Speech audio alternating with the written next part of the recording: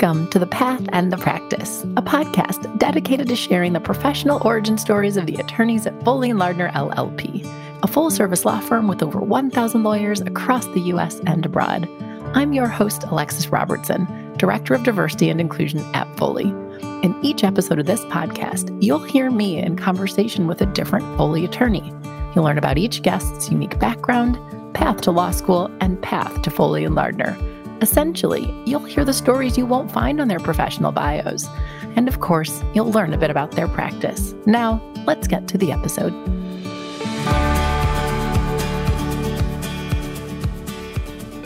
This episode features a conversation with Foley's chairman and CEO, Daljit Doogal.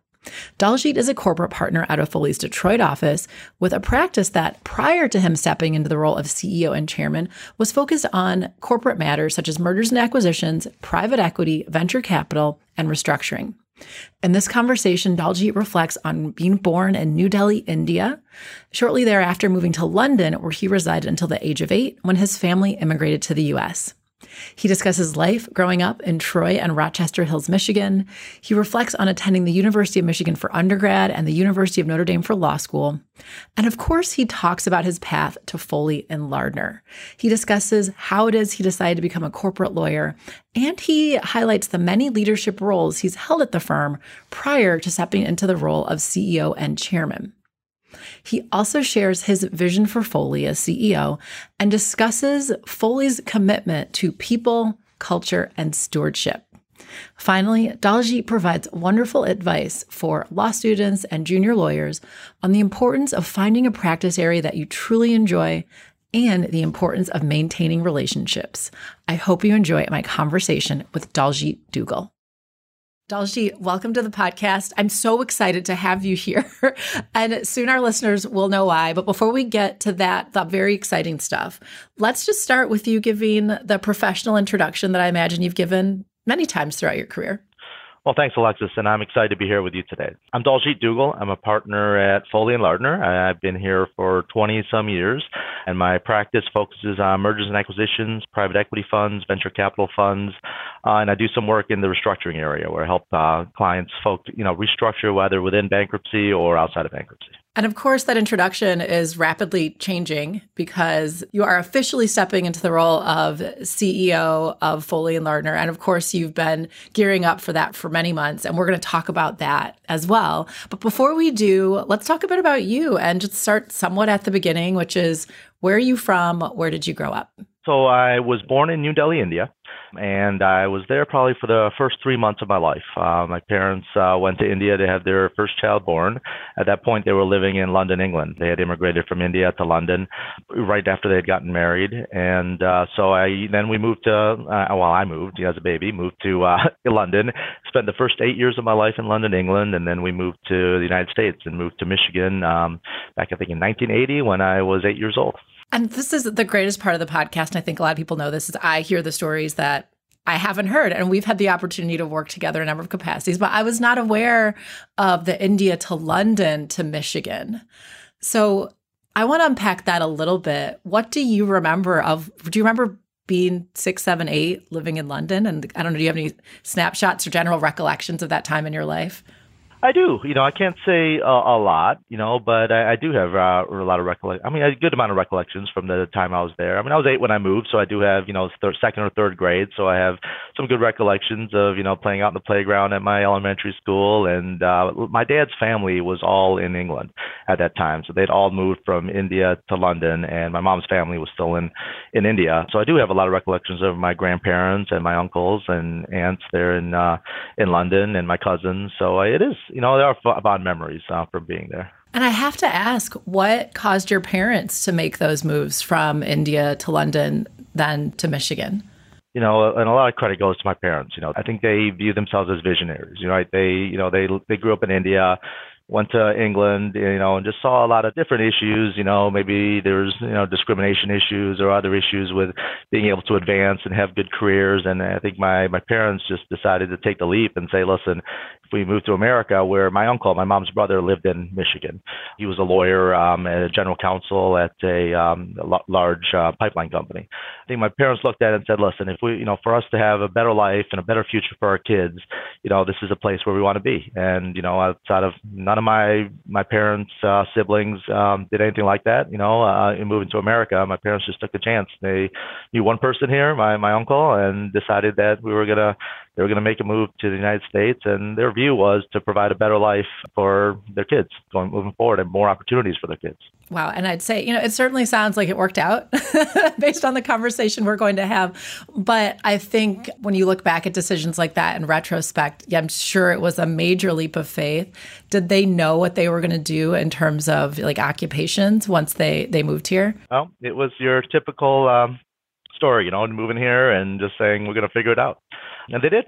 They figured it out. I think they are very proud of my sister and I, who have, obviously done pretty well, and I think it's nice to see that their vision, came to life. And then what's the age gap between you and your sister? 4 years. She's 4 years younger. So we will move forward, but I really like hearing about this, particularly for our CEO at Foley and Lardner, because it's a nice reminder that you weren't born CEO at a law firm, to hear you sort of unpack your formative years. Do you remember what it was like when you actually moved from London to Michigan and had to switch schools and all that? Was that difficult or no big deal at the time? At that time, it wasn't a big deal. I think I was young enough, and this was kind of exciting, so I don't recall it being a traumatic experience. But we can get to a later move, which was more of a traumatic experience. But when I switched, high schools and, as a freshman, that was sort of like, oh, what are we doing here? But from that perspective, no, it wasn't. It was exciting. It was something new, and it was fun. So you make the move. Give me a sense, your family moves here, you settle in. Let's say I found you in middle school before that traumatic high school switch. What sort of things were you in as a kid? How would you describe yourself as a kid? And I'll say many of our attorneys fall into either bookish or athletes. So I don't know if you fall into either of those camps, but what were your interests? What were your hobbies when you were in, say, middle school? I think it was probably maybe a little bit of both. So maybe I'm just, thinking about myself in that way, and that's how I want to remember myself, right? So maybe you need to ask somebody else, not me. I was fortunate enough when we moved and we bought a house here, in Michigan, that there were some kids my age, that were like across the street. So, we were, play basketball, soccer, baseball, whatever in the backyard. So I made some friends quickly and, got into sports. But yeah, I would say I'm generally an introvert, and I think I've always been more of an introvert. So yes, I was bookish. And, I think one of the goals of my parents had always been, you would come to the United States, you're going to study hard, you're going to do well.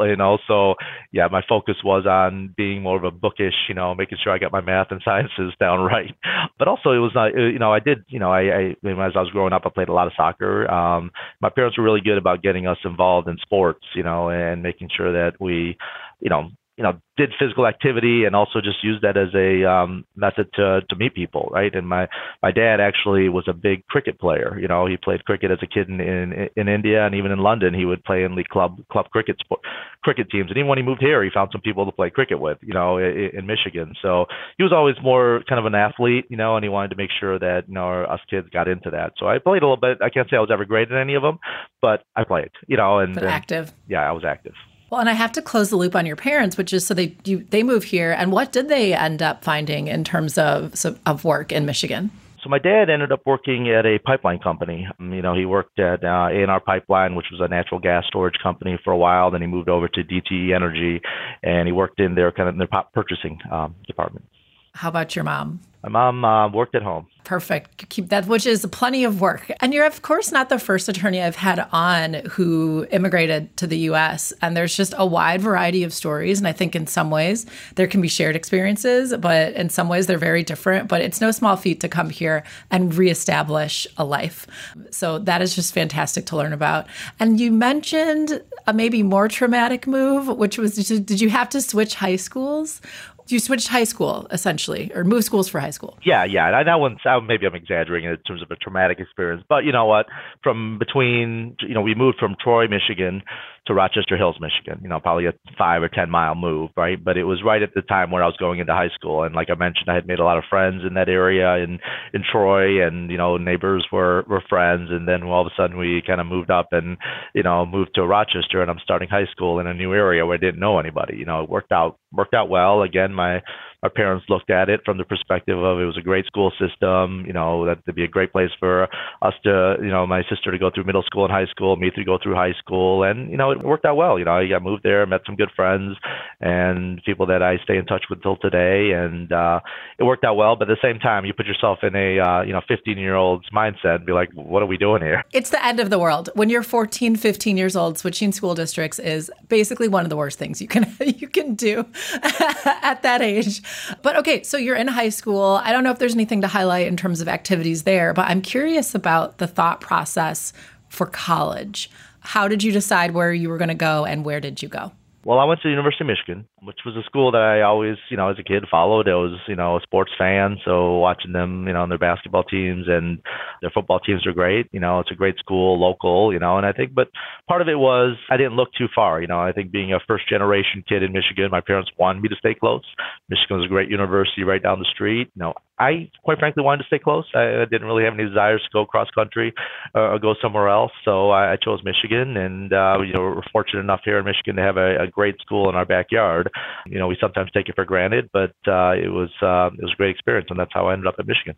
Well, and listeners, if you listen to more than one episode of the show, you know that I won't object to that as a Michigan alumni, at least for Michigan law. And occasionally I get concerned the podcast could be polarizing because there is a lot of Michigan here. When I get Michigan, either undergrad or law school folks, maybe there's a little bit too much go blue. But if that is something you really enjoy, I would say as a listener, go check out David Sanders' episode because he's Mr. Michigan at Foley and Lardner. But you go to Michigan, and what was the thought process? What were you going to major in?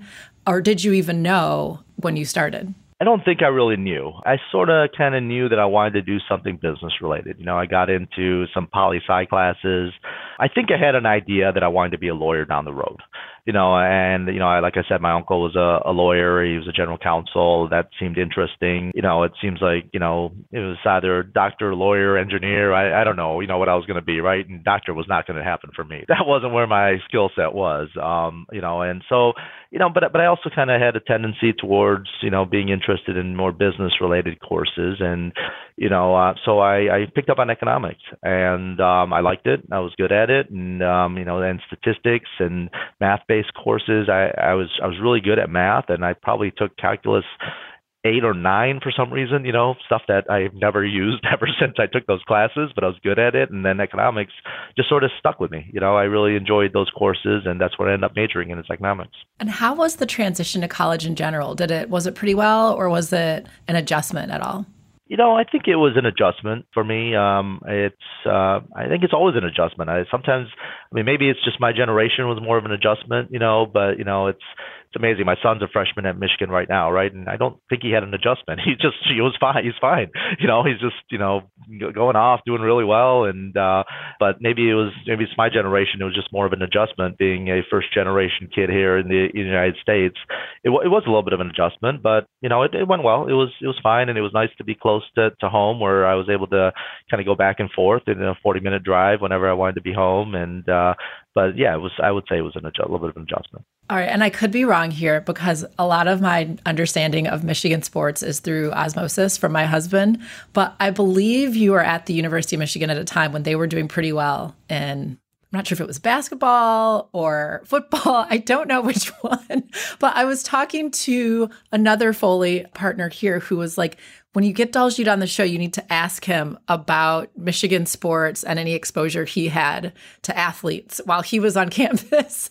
So if you know what I'm talking about, help me out here. And if not, we'll just remove this whole section from the show and pretend like it didn't. I do know what you're talking about. Your first question, Michigan was doing really well in sports at the time I was there. In the early 90s, it was doing well in football. We had great football teams. And then what people are talking about is the basketball piece of it. That's when the Fab Five showed up in 1991 when I was a sophomore, and they were, Chris Webber, Jalen Rose, Juwan Howard, and those guys, they were, took took the country by storm in terms of basketball. And I was asked to be a tutor to some of them. In one of my poli-sci classes, there was a junior that was in that class, and the teacher had set me up with him to tutor him. And then from there, it went on to tutoring some of those other members of the Fab Five, and working with them on some of their classes and making sure they did well. So that was my exposure to athletes at Michigan. That is very cool. And so as you can see, I know just enough to get myself in trouble with and even before we got on. I know just enough to not divulge too much of what my interactions with them were. There you go. We've touched it. We'll keep it moving. But no, prior to starting, I was like, I think it's the Fab Five, but I really didn't want to mess that up. So I'm glad my inclination was correct. I had a good guess. But okay, so let's keep moving. You finished Michigan, or at least you're closing in on finishing in college. What were your thoughts on next steps? Did you know it was law school, or what was that process like for you?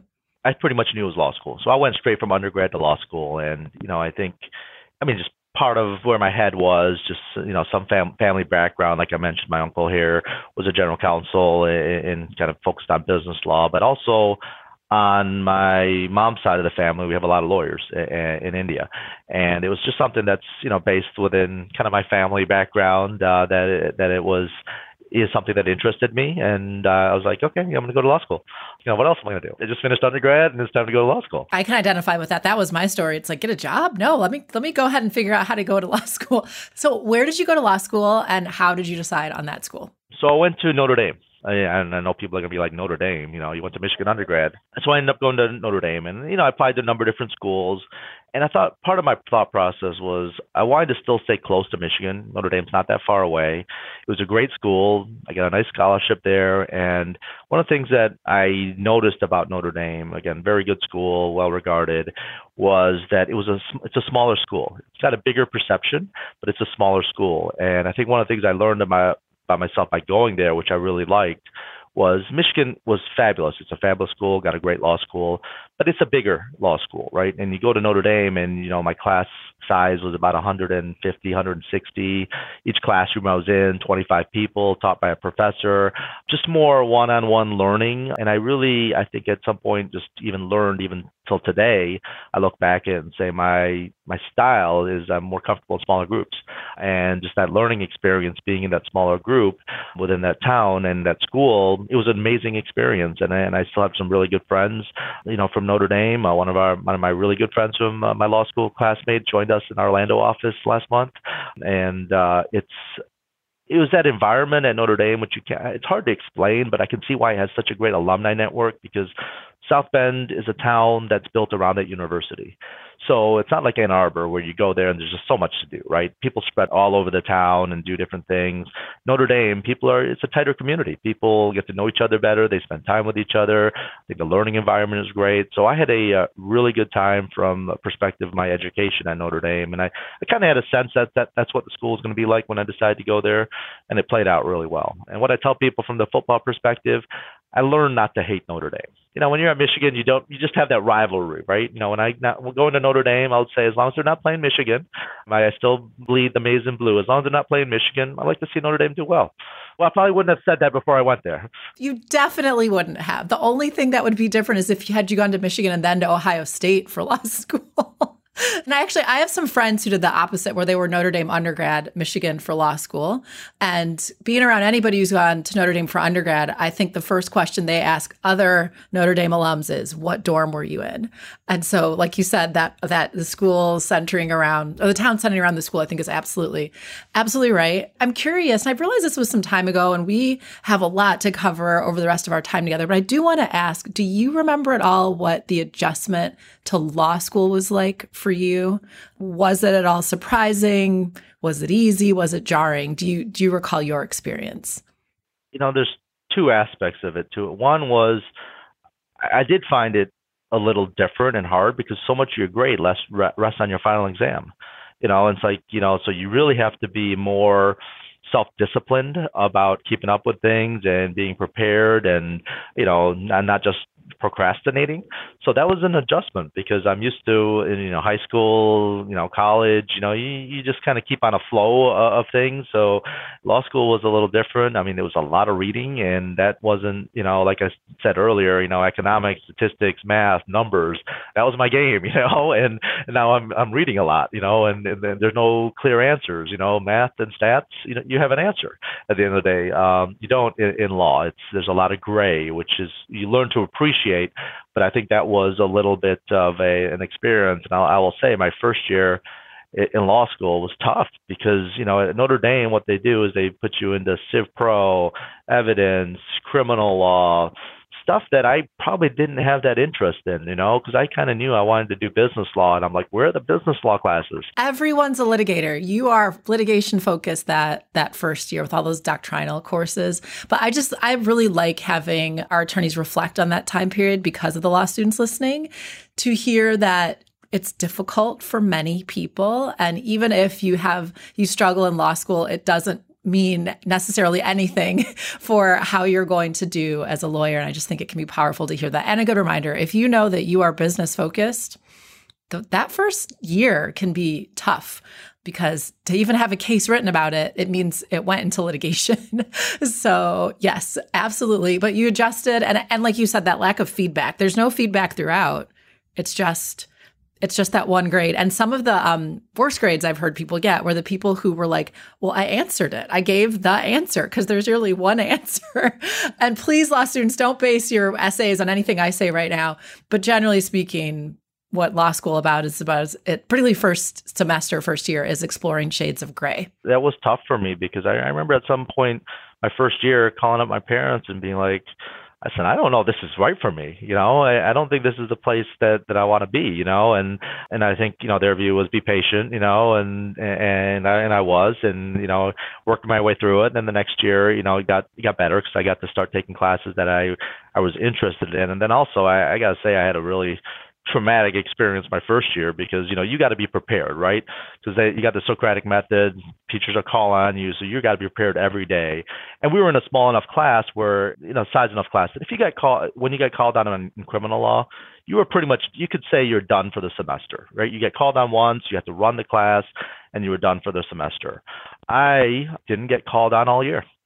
So I was preparing till the absolute last day so hard because I was, afraid to get called on, right?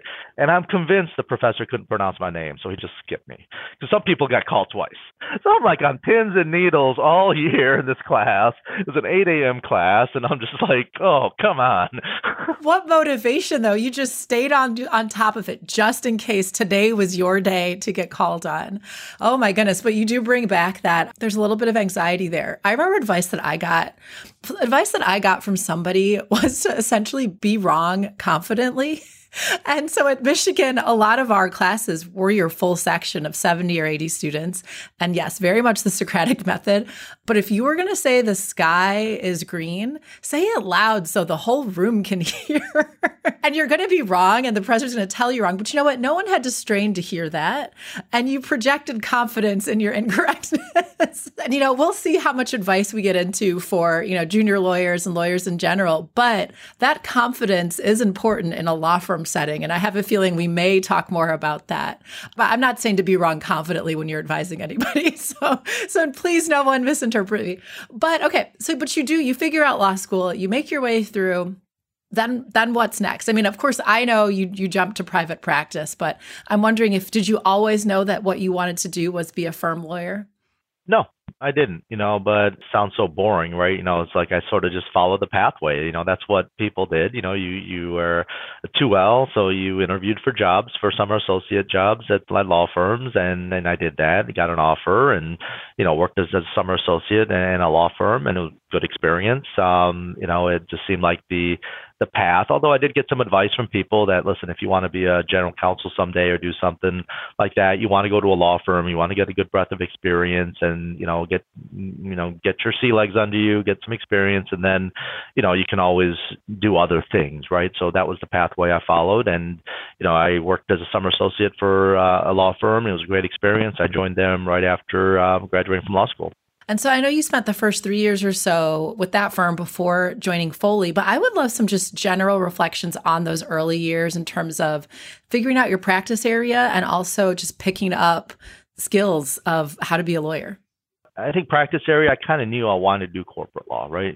So I went in with that sort of mindset. I pretty much told that firm that's what I wanted to do, right? If they were going to put me into real estate or something else, that really wasn't my skill set. There were, people asking me to join the bankruptcy groups, people asking me to join the tax group at that time, the environmental group. I was actually interested in tax because, like I said, I've had that background of math and wanting answers, and tax has maybe a little bit more answers than some of the other areas of the law. And I got some really good advice from a partner at that firm when I was just kind of talking about what practice areas I go into. And that person was a tax lawyer by trade, moved into more of an M&A environment. And his view was tax law is great, right?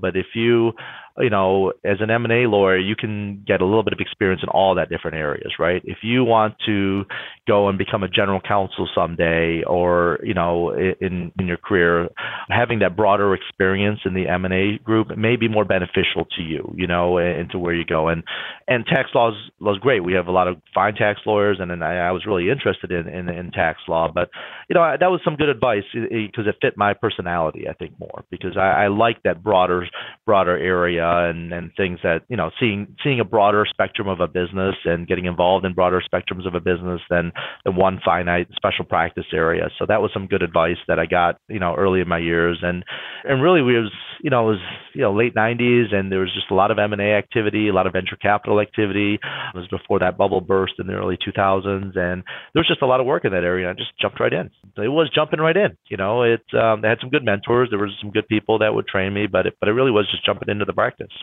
Okay, there's a couple things, a few threads I want to pull on. One, you talked about personality, and that actually comes up quite a bit in this show, is I think finding the practice that's the right fit for your personality and for your interests. And it's definitely, I think it's an art. I don't think it's a science, because at the same time, you're also balancing that with the needs of the firm, with what's happening in the world, with where the work is. But I do like that you highlighted, frankly, that just certain practices fit better with certain types of people. And I think one of the hardest things early in your career is figuring out what area, of that firm kind of lights you up the most.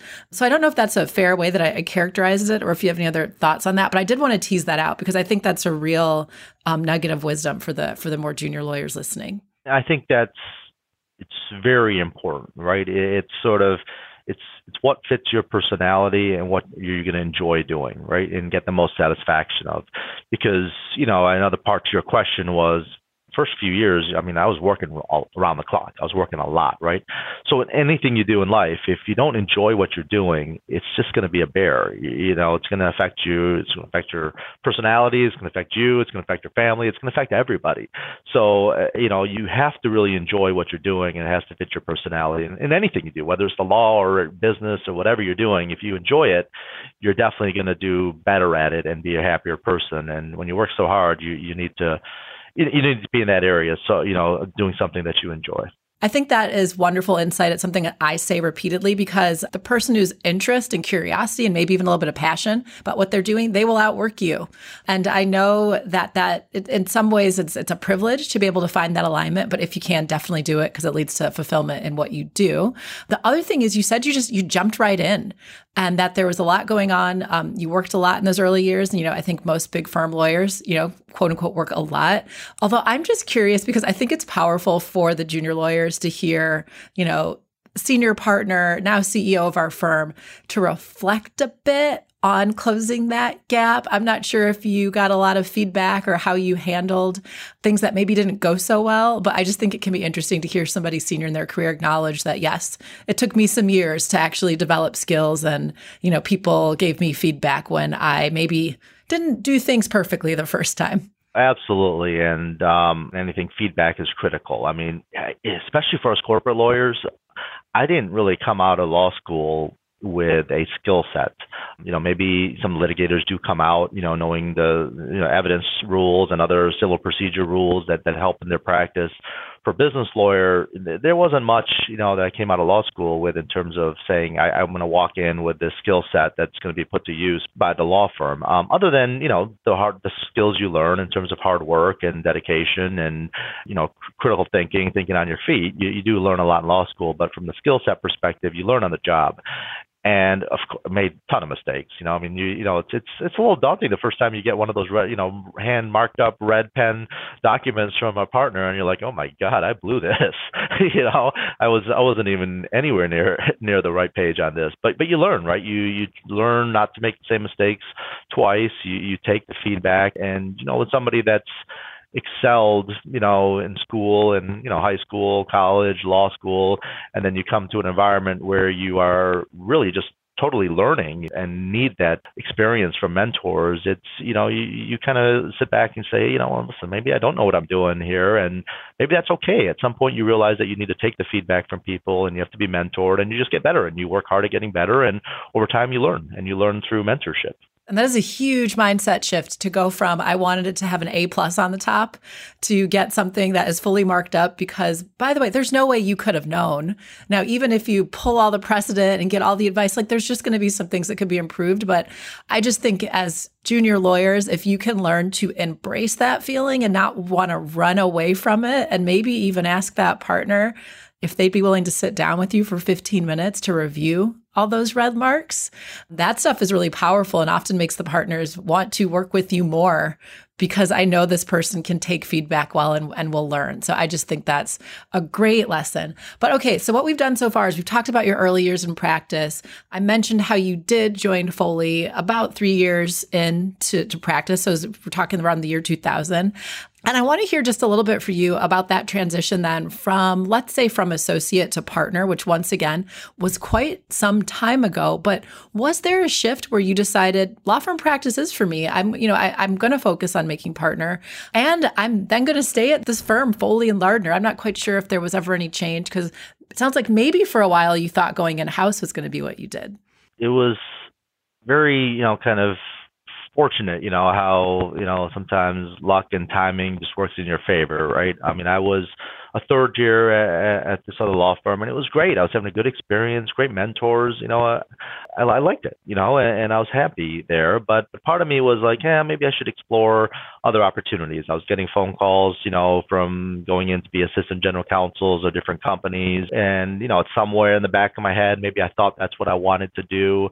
Then, so as I was exploring different things, Foley decided to open up an office in Detroit. And one of the, even just if it was an early frustration I was seeing in my career was we were at the firm I was at, we were doing a lot of great work for clients, some large, organizations and doing some good work for them.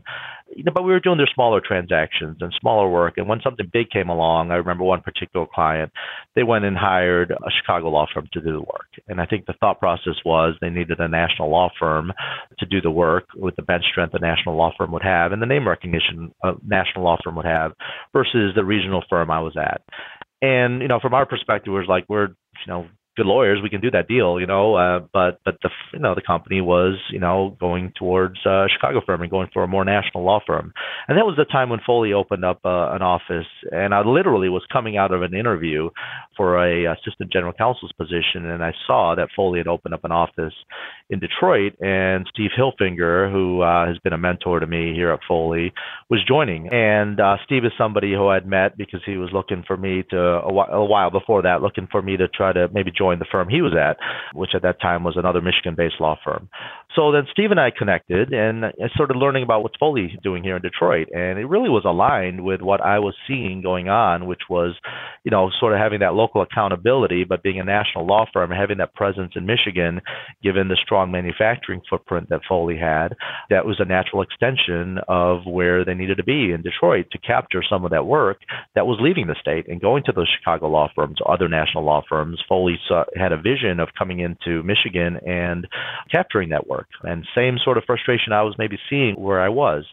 So, Steve and I got to talking. I came in, met, the 5 or 6 partners that were starting up the office. At that time, it was about 5 people. And the other part that really excited me about Foley, and I'll get to why that, it sort of made me change my shift of focus about maybe going in-house someday to being at a law firm and being a partner in a law firm. Excited me because it was an entrepreneurial environment. The way I looked at it was, it's almost like a startup, but with the backing of a large organization and a large firm. With at that time, maybe 600 lawyers nationally, 18 or 19 offices maybe at that time, but an office of 5 people that are looking to grow this to something that, we can all be proud of and be integrated within the law firm. So that really excited me, where I was like, okay, that's pretty cool. I can be part of an entrepreneurial environment, kind of have that business focus, help, practice great law, work with great people, work for a large national organization, but also be part of a growth strategy for a law firm in this market. So that really, again, just got me excited about, not only practicing law, but also being part of a growth of an organization.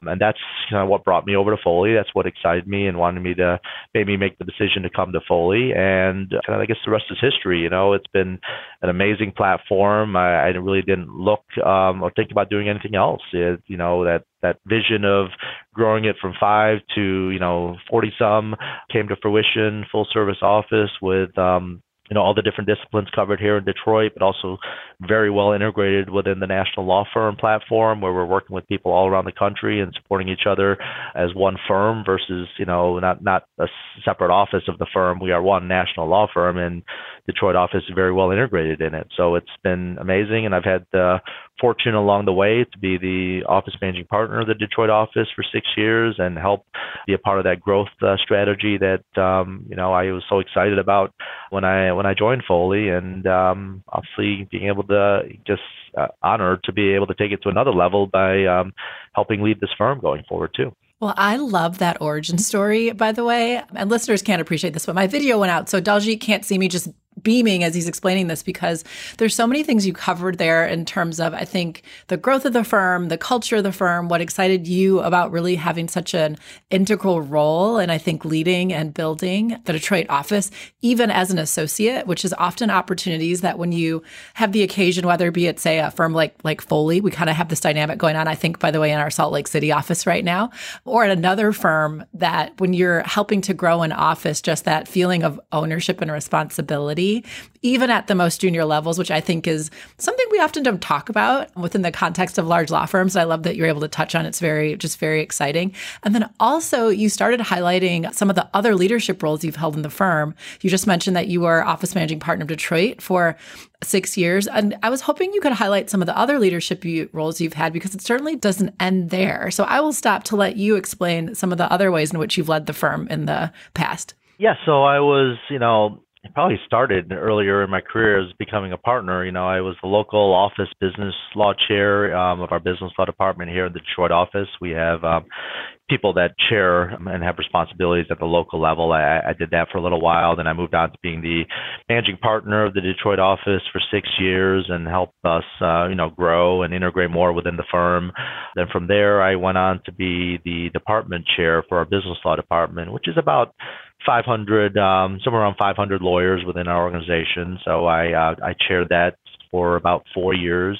That was a great experience. It's probably one of the more rewarding experiences I've had to date, in terms of being able to just get out and meet people all around our organization. I think I probably, during my tenure, visited almost every single office in the firm, spent time with people. I was very intimately involved with our combination that we had with the Gardier firm in Texas and Mexico City and Denver, and really spent a lot of time working on the integration of that firm into our combined firm, which was a real big success. And it's just been nice to spend that time getting to know our colleagues around the firm. And every time I get out and, you spend a lot of time behind your desk working on transactions, working on strategy, working on things that will benefit the long term of the firm. But then when you get out and spend so much time on the road and get to meet people, it's really rewarding to see what great people we have within this firm, and just reinforces how great our people are,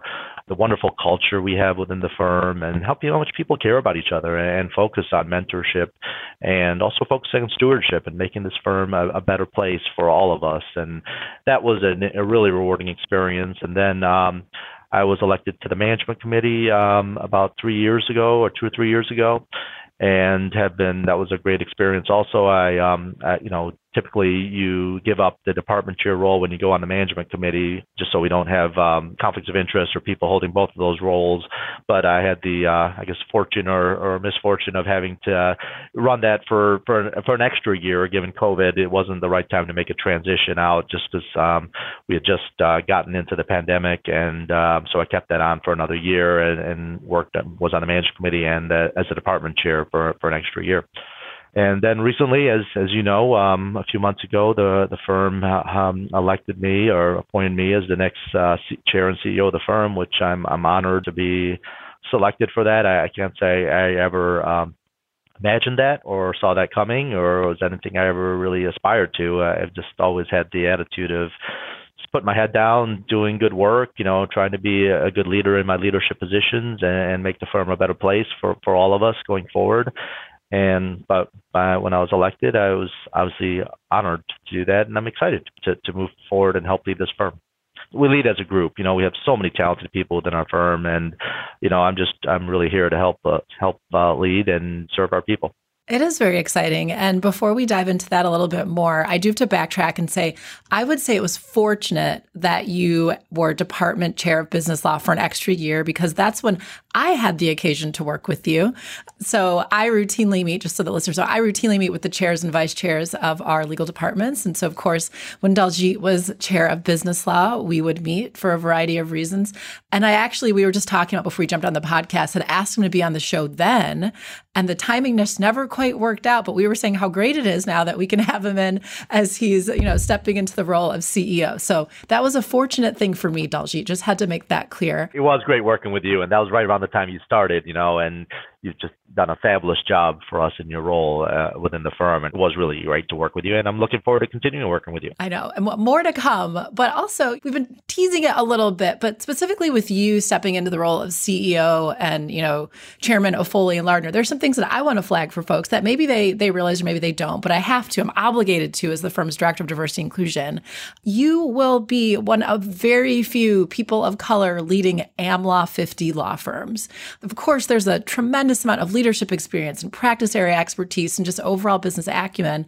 But as the director of diversity and inclusion, I have to highlight that, because I've actually had the occasion in talking to law students thinking about Foley, actually talking to a law student of South Asian descent recently and saying, actually our firm's incoming CEO is the same background as you. And it was the first time that I'd had the opportunity to do that. So I just think there's a number of people and communities inspired by your ascent into leadership at Foley. And I just have to say that out loud and get it recognized. And, I don't know if you have any comments on just that part of the kind of the diversity inclusion lens that you'll be able to bring as leader at Foley and Lardner. I've loved seeing some of the various comments you've made both in the media and to the firm about that focus on talent and people, which to me means diversity and inclusion. But I suppose that's also my segue into that and just your thoughts on DEI as it relates to being CEO and chairman of Foley and Lardner. Thanks for raising that, Alexis. Obviously, I'm proud to be the CEO of this firm, and it's definitely proud that, somebody of, South Asian descent is, ascending to a leadership role within a firm of our size. But I will say, to take a step back from that, and I think maybe, I know your question was about DE&I and our focus on that probably on the go forward. I don't want it to be lost that, I'm not in the position I am today without our firm's commitment to diversity and people giving me opportunities, right? You put the right person in the position, but hopefully I am an example of how focused our firm has been, not only going forward, but in the past on diversity, because, somebody along the way gave me opportunities to find leadership positions, gave me an opportunity to prove myself, give me the opportunity to find myself in a position where the firm would, select me as as the next chairman and CEO. And that goes to our diversity initiatives that have been here for years. It's not something that's going to change going forward. Sometimes it's not highlighted or thought about from the outside, but part of focusing on diversity efforts is giving people opportunities, putting people in leadership positions, giving them opportunities to shine, putting them into large transactions, and giving them those opportunities to become the best lawyer they can and then become the best leader they can. And this firm has given me all those opportunities in the past, and that's one of the reasons why I'm here, where I am in the position I am today. It's because of this firm and its commitment to diversity and inclusion. And going forward, absolutely, that's going to be a big focus of ours. We are in the business of bringing in great people, and not only just bringing them in, retaining them, giving them the opportunities to advance, giving them the right career path going forward. We plan for our attorneys, we plan for their careers. Some firms plan for attrition and then are focused on their attrition numbers. We are focused on our attrition numbers. We don't want to lose good people. But the way you do that is you focus on people's careers and you invest in their careers from the beginning of when they get here. And we plan for those careers with our people. We don't plan for attrition. And, that's going to continue to be a big focus of ours as a firm. And I think it has been a focus of ours for years. And frankly, it's one of the reasons I'm sitting here, because as a lot of listeners know, I was a summer associate at Foley and Lardner. And also a good friend of mine is a partner at Foley from, law school, watched his career over the past 15 years. And I knew that culturally, the foundation at Foley was always in place with that focus on people, because to me, people and diversity and inclusion are interchangeable, right? The whole goal is to work with and develop all kinds of people. And this may be where, it might start sounding a bit cliche, what we're saying, Daljit. These are the things that they say in leadership classes, but truly that focus on the individual and their experience. And I very much believe there's things about Foley that really differentiate us from other large law firms. You just said, and it may sound kind of buzzwordy, but it's absolutely true, planning not for attrition, but planning for careers. You see that in our leverage currently at the firm. We're about 1-to-1 associate to partner ratio. We're not a firm where, we need 7 associates to leave, in order for one person to make partner, which I think very much speaks to what you were just saying. And so all of that makes my talent management professional heart sing as you say those things. And I have to be careful not to riff on it for too long, but I can't stress that enough. And I love that you very much is what you highlighted. You've been the direct beneficiary of that focus, of that culture at Foley. But I do think with you being CEO of the firm, we do have to spend a little more time talking about culture of the firm because it is so important. And you also said the word stewardship earlier. So I sort of just want to set you free on what is Foley's culture? I assume it's Foley's culture that has kept you here these 20 plus years. And then could you talk a little bit about stewardship? Because I feel like I can't have our CEO on without getting you to speak a little bit about that and why it's so important at Foley. So culture, I think that's, I shouldn't say I think, I know that's what keeps people here, right? It's a very competitive talent environment today, right? And you have to be competitive, but also what's going to keep people here? It's going to be your culture. Having that collaborative culture, the respectful culture, the mutual respect of each other. That's one thing that I'm really focused on. And as I'm going out and talking to our colleagues around the firm, one of the things I'm stressing, if there's one thing I will say I ask of people, and there'll be a lot of things I ask of people, right? But the one thing that I'm highlighting is I want a culture of mutual respect. And I think we have that here at Foley, but that's what you want at the end of the day. You want to feel like you're in an environment where you're working together as teams, you're collaborative, and you're respected. And if you have those 3 things, you're going to enjoy your experience. And like we talked about earlier, right? What keeps you here? What kept me here? It's the great experience I've gotten as a firm, but it's the culture. I enjoy the people I work with. I feel respected. I feel valued. I feel like there's a career path here for me, and there's clear expectations, and people give clear feedback. But, if you enjoy the environment you're working in, that's going to take you a long way. People can always go somewhere else and make more money. That's just a reality of life. But as long as you're competitive in the marketplace when it comes to salaries and compensation, what's keeping you at a particular organization is the culture and how you feel. And we're really focused on building teams. It's, you go to law school and you come out of law school, you kind of learn to work by yourself. That's kind of the environment you see in a law school. It's sort of like you're almost like a silo and you're working by yourself. And it's interesting, my son's a freshman at the Ross School of Business business at Michigan. So I'll give another one of my Michigan plugs here. But, I walk around that school environment, and I talked to him about his classes, and they're all team-based. They're all working together as teams. You walk around the school, everyone's got their laptops out, they're sitting, talking to each other, they're working on projects together. That's an exciting environment, and I think as a law firm, we have to get more towards that environment, and that is what we're trying to build more here at Foley, is those teams to, have people learn from each other, work together, be collaborative with each other, and that culture, I think, really, it feeds on itself. When you have that sort of environment, people enjoy working together, they enjoy being with each other, and that's what keeps you here. And then I worry about that a little bit. I mean, given the pandemic and all the remote work that we've had, we've operated really well in that environment. But I worry, are our people losing that connectivity to each other, where then it becomes a job, it doesn't become a career, it doesn't become an experience. And we're working, as you know, very hard on making sure we create that experience for people, where it's not just about getting the work product out, it's having the experience and being supported through the, as we call the arc of their career here at Foley, and making sure there's a support for them going through their different phases of their career. And stewardship, I mean, that's one of the foundations of, one of our core values and one of the foundations of our core value. I think my predecessor did an amazing job, and he really ingrained the word stewardship into our organization. And his goal was to leave the firm better than we found it. And Jay Rothman, who's my predecessor, he has done an amazing job, and kudos go to him, because he accomplished that goal. He is leaving Foley in a much better place than when he found it. And we all build on each other, right? It's not to say that, his predecessors didn't do that also. Every person has to do that. And my challenge is to do the same thing, is to leave the firm, entering into my role with the firm being in a great spot. But my challenge is to, through my tenure, to leave the firm in a better place than I inherited it from Jay. And that's what we are always focused on. It's about the firm, it's about the future, and it's about leaving the firm in a better place than when you stepped into your role. Which really is a challenge when we say it like that, because Foley is in a great spot right now. So it may be a little bit daunting of a challenge, but I know as Director of Diversity and Inclusion, I am somewhat obsessed with Foley's, firm value of stewardship, because I think that means diversity and inclusion. I think that means people.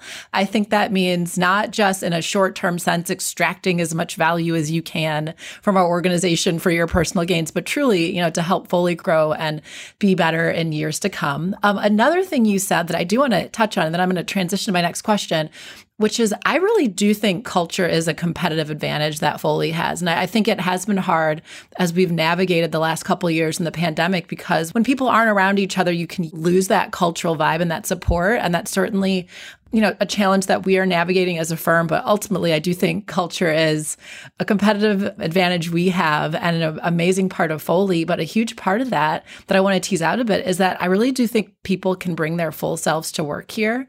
That's also become a bit of a buzzword. But truly, I think this podcast shows, because we've heard people talk about their families, the bands they're in, the hobbies they have. People don't make any secret that they also lead lives outside of Foley. And I know for you, you've mentioned your son, but I understand you also have a daughter. And I would love if you could talk just a little bit, just about your family, so people get a even fuller sense of who you are, and maybe even some of the challenges of navigating, being a partner at a law firm, CEO at a law firm, and also family. But I would be remiss to not highlight that as well, because I do think that's such an important aspect of the firm, as people are able to lead lives outside of Foley as well. I think that's the work-life balance is important for anybody, right? It's healthy, you need to have that. And thank you for raising that. So I have my son is 19 years old. He's a freshman at University of Michigan, and I have a 5-year-old daughter who will be 6 this summer, and she's a kindergartner.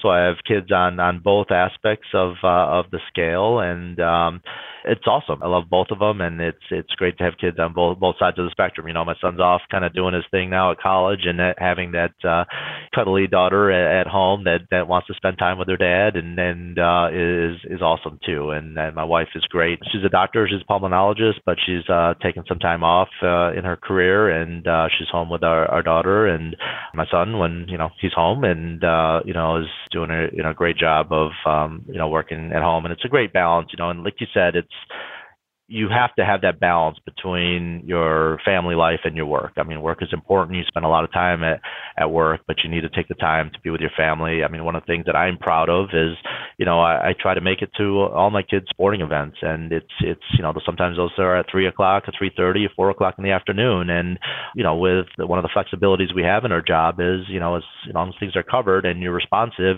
you can do those things, and I made sure I did do that, and then those are times in your life you just don't get back, so it's really important to focus on those and have that balance between your family life and your work. Thanks so much for highlighting that. And it's also really important that our leaders at Foley model that people don't have qualms about saying, hey, I'm leaving at 3 because I have to catch my son's game, but I will be online later. It certainly makes it easier for everyone to not feel that they have to hide, that they have other priorities in their life. And that's just something I really value about the firm.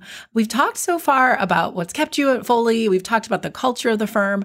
I'm wondering, Daljit, if as we, start to ramp down our discussion, you have some things that you're excited about in terms of your vision for the future that you wouldn't mind highlighting for us on the show. Well, that's, like we talked about, it's been a very nice progression, I think, from my perspective. We have a new strategic plan that we're focused on. We've got 4 pillars to that. One is client service. The other is talent, innovation, and then investments. And we're, focusing in on our investments on 4 key sectors that we have a lot of experience in, and we can bring the whole of the firm to the clients.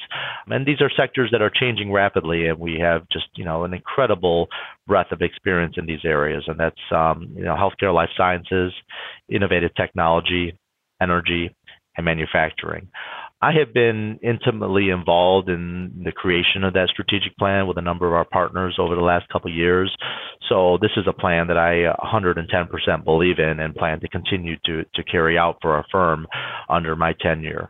Talent is a big thing that I'm focused on because that is just over the last year or so, that has just been so much more competitive. And as a professional services business, you can't run your business without the right talent, and making sure that you retain that talent and encourage that talent and grow that talent. So that is an area that I'm going to probably put more focus on, as we move forward. We're in a position of strength right now. We just crossed $1 billion revenue as a law firm. We're in a really good position. We're growing in certain areas. We've recently grown in Northern California. We've added a Salt Lake City office that's growing rapidly. We're following sort of the marketplace in terms of where things are going. Salt Lake City's got a great, technology area that practice in that area where we need to be as we follow our sectors and areas of growth for our firm. So just a continued focus on growing. We've got a great brand. Can we always be better? Yes. And we got to focus on being better because it is a competitive marketplace.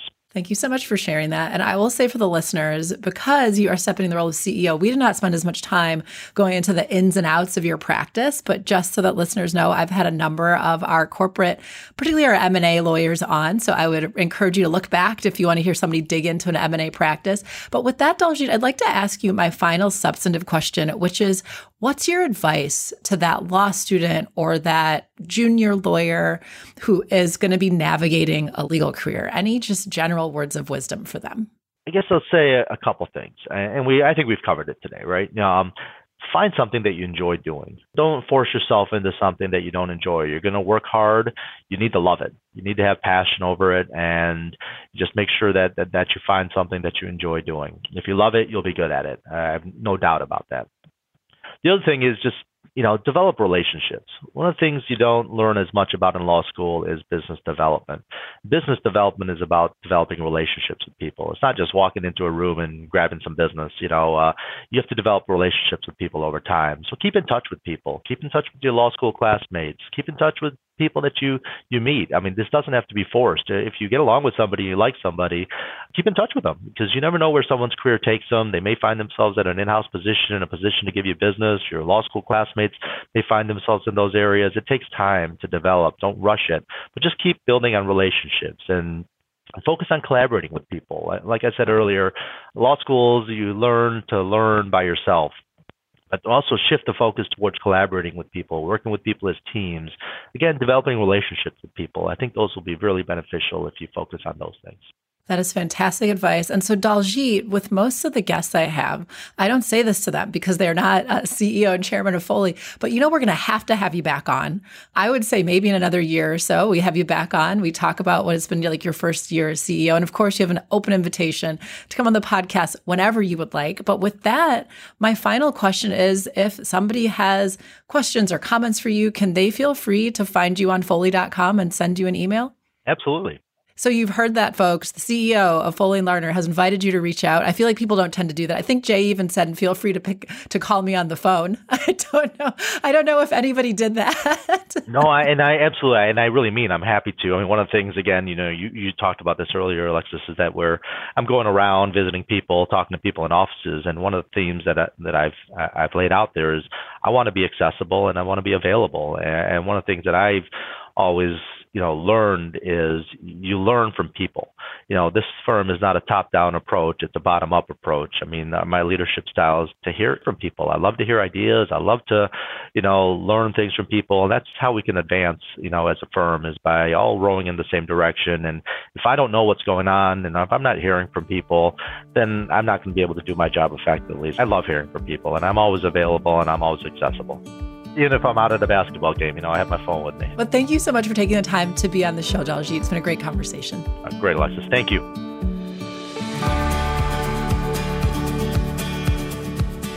Thank you for listening to The Path and the Practice. I hope you enjoyed the conversation and join us again next time. And if you did enjoy it, please share it, subscribe, and leave us a review, as your feedback on the podcast is important to us. Also, please note that this podcast may be considered attorney advertising and is made available by Foley & Lardner, LLP for informational purposes only.